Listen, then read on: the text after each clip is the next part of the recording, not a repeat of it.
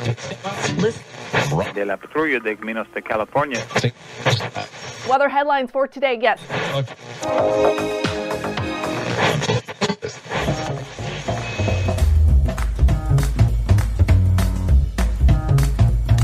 Welcome to the Revenue Generator Podcast, an I Hear Everything production. In this podcast, you'll hear how industry leaders integrate sales, marketing, product, and customer success into a single business unit with a common goal of optimizing their revenue cycle.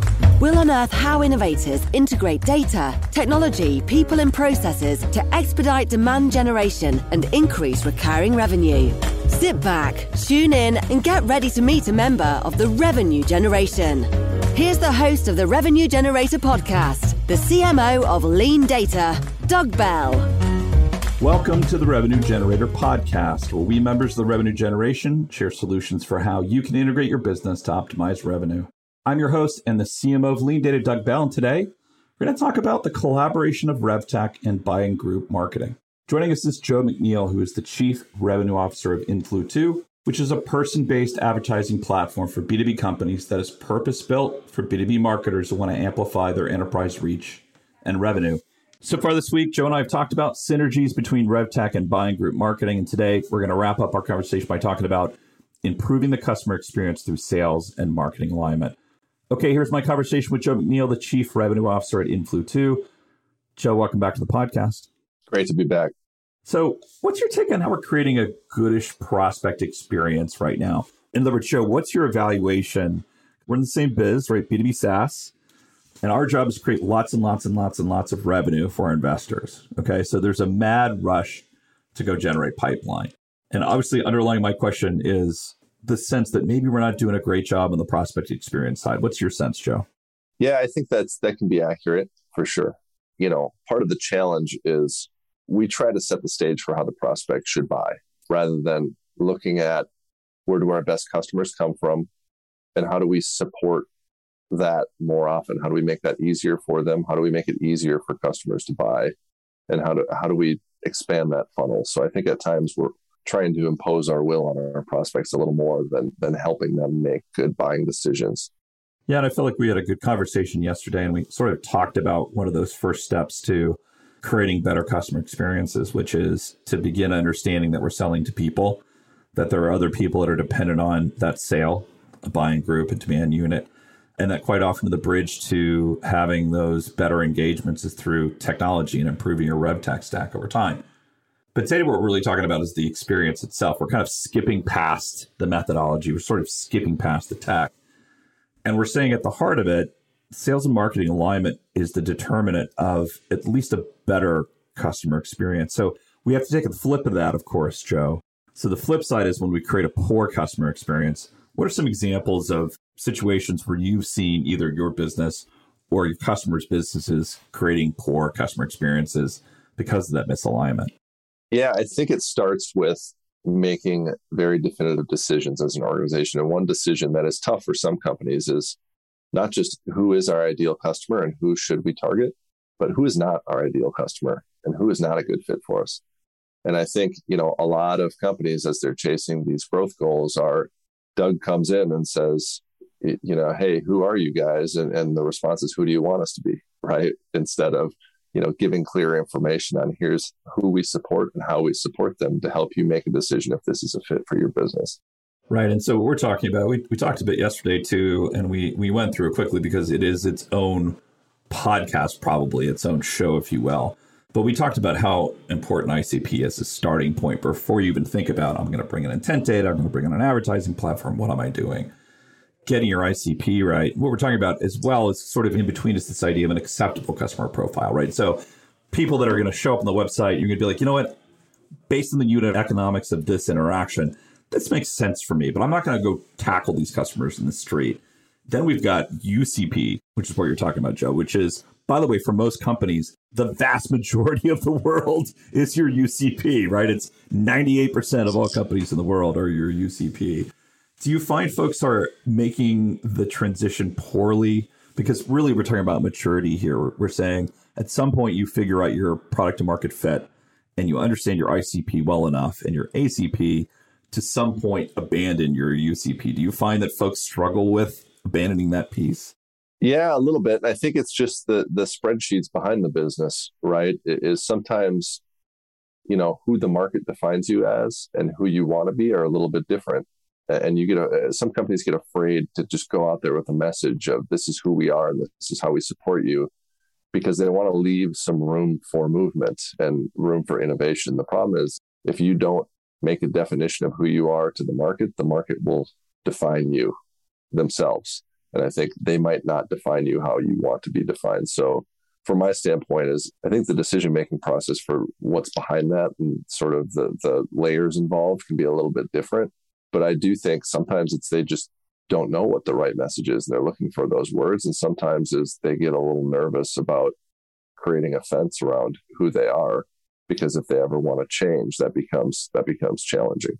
And really what we're talking about here is creating alignment between sales and marketing. And I imagine to improve the customer experience, but I imagine it's awfully hard to create a unified customer experience without that ICP, ACP, and UCP understanding. So it feels like that's step one to getting better alignment. What are some other things we can recommend in terms of making sure that alignment's occurring more regularly? It's not just a haphazard thing. It's actually built into the organization. I think the number one thing is how we set targets, right? There should never be a situation where sales hit their target, marketing didn't, or marketing hit their target, sales didn't. I mean, they're so closely connected that both groups need to be optimizing towards the same thing. And I think if you create these different targets where they have different definitions of what it means to win, then both groups optimize differently. And, I think a fun exercise is to walk around in an organization and just ask them, what's the lead? Sales definition, marketing's definition, maybe the C-suite's definition, and, even outside the commercial organization's definition. And I think with a lot of organizations, you'd be a little shocked at the difference in answers there. So the fundamental connection point, and I agree here, Joe, is we're saying we have to have a set of common goals. And if we have those common goals, we're much more likely to be aligned. But we know that's also step two, if you will. Step one is understand your ICP, ACP, UCP. Step two is common goal sets. What's step three? What are the other things that we can do? So we're all on the same page. We're all singing Kumbaya together. What are some of the things we should be thinking about in terms of getting to alignment? Yeah, I think it's just the common understanding of what it means to win, right? And then you can back into common goals that matter. And if both the executives from sales and marketing and then the teams from there are marching to the same definition of what it means to win, I think there's just a lot more collaboration and everybody's working together on, it doesn't matter how we get there, who is right, we just need to win. And you create that meritocracy between the groups and align them on, here's how we're going to do it. We're going to work together on what's working and what's not working and iterate. And if you can create that culture where everybody's iterating together and they're not necessarily worried about who's right or whose idea it was, everybody wants to win more than they want to be right. I think that really helps. And, the connection between the two teams and getting them working together is important. And you talked about common definitions and specifically talked about leads and understanding what leads are. And really what we're talking about is what are the signals that we think are really important, right? And so marketing would probably have a different definition of a lead. And what's behind that's maybe the importance of the lead, right? So let's take that lead journey, if you will, to see how everybody on the podcast today is doing in terms of evaluating where they are. So how should a marketing organization define a lead? As a CRO, how would you ideally see a marketing organization defining a lead? Yeah, so a lead is the precursor to an opportunity, right? And I think, some organizations have lead, then they have marketing qualified lead or sales qualified lead. I think a lead is sort of the precursor to a conversation that an opportunity is born from. And I've always had pretty loose definitions on leads in the sense that, for me, if someone's going to schedule a call with a SDR and AE, is this an account that we want to work with? Is this a persona that we typically work with? And does this persona have accurate expectations for what this call is going to be? And I think that third one is a big one, because getting someone to show up for a call is different than getting someone to show up for a call that can turn into an opportunity. You see things like, hey, we're going to show you a free website review, or we're going to do an advertising audit, right? And that's not necessarily hey, we're going to have a conversation about your customer acquisition process to see if we can offer value. So I think if everybody can align on what is this lead ready to discuss, that's a big piece of the puzzle that can help the revenue funnel and help the prospect experience for that sake. And I think, one of the heuristics that I've seen, Joe, and I'm curious to see where your head's at on this one, it's what is the kind of the central organizing principle for the revenue organization? And for me, I'm going to oversimplify this because it's a 20-minute show.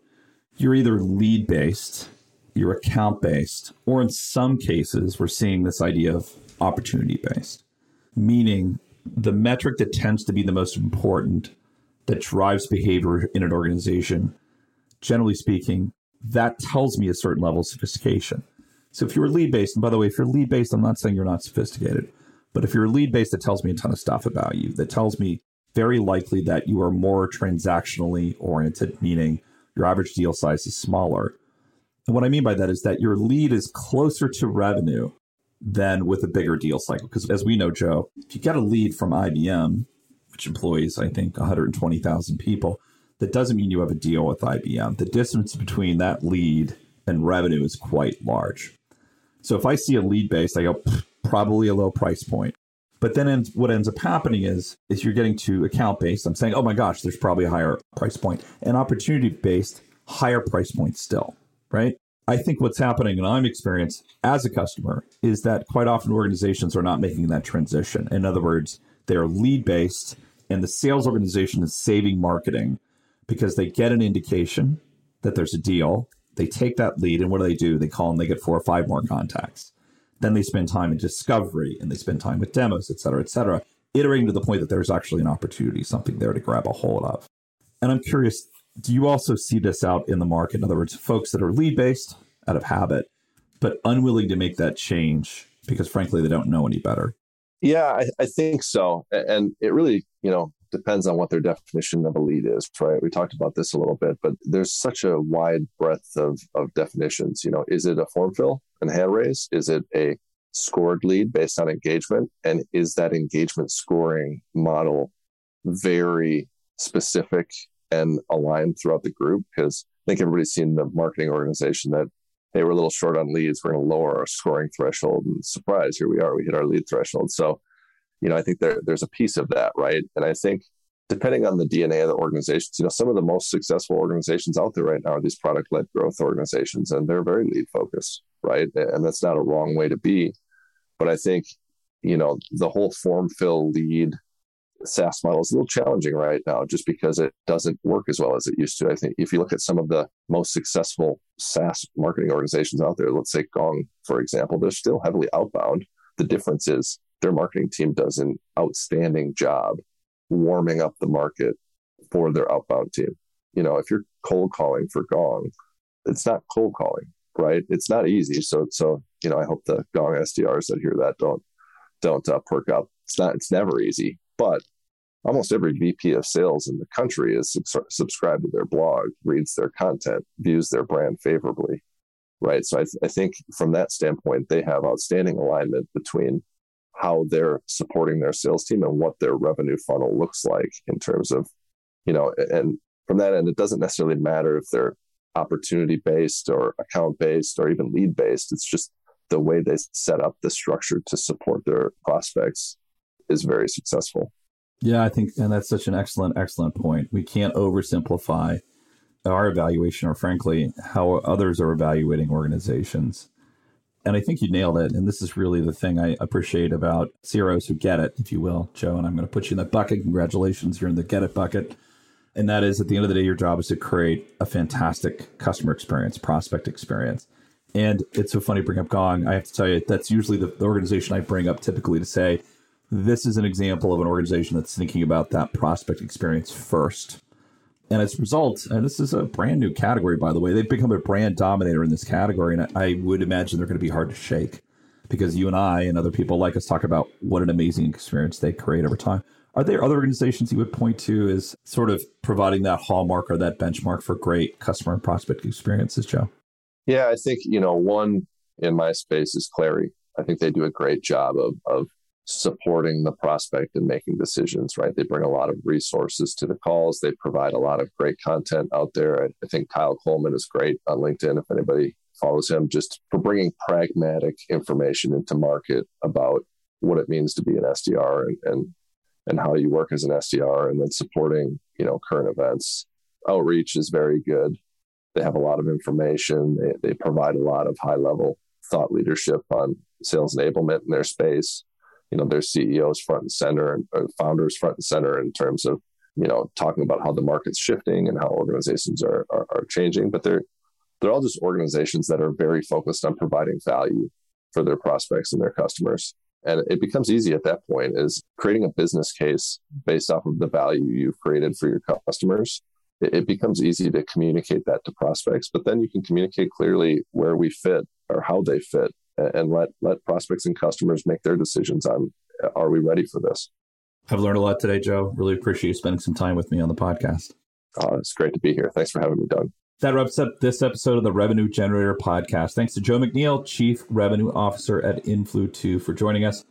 If you want to contact Joe or learn a bit more about him, you can find a LinkedIn profile link in our show notes or visit his company website at influ2.com.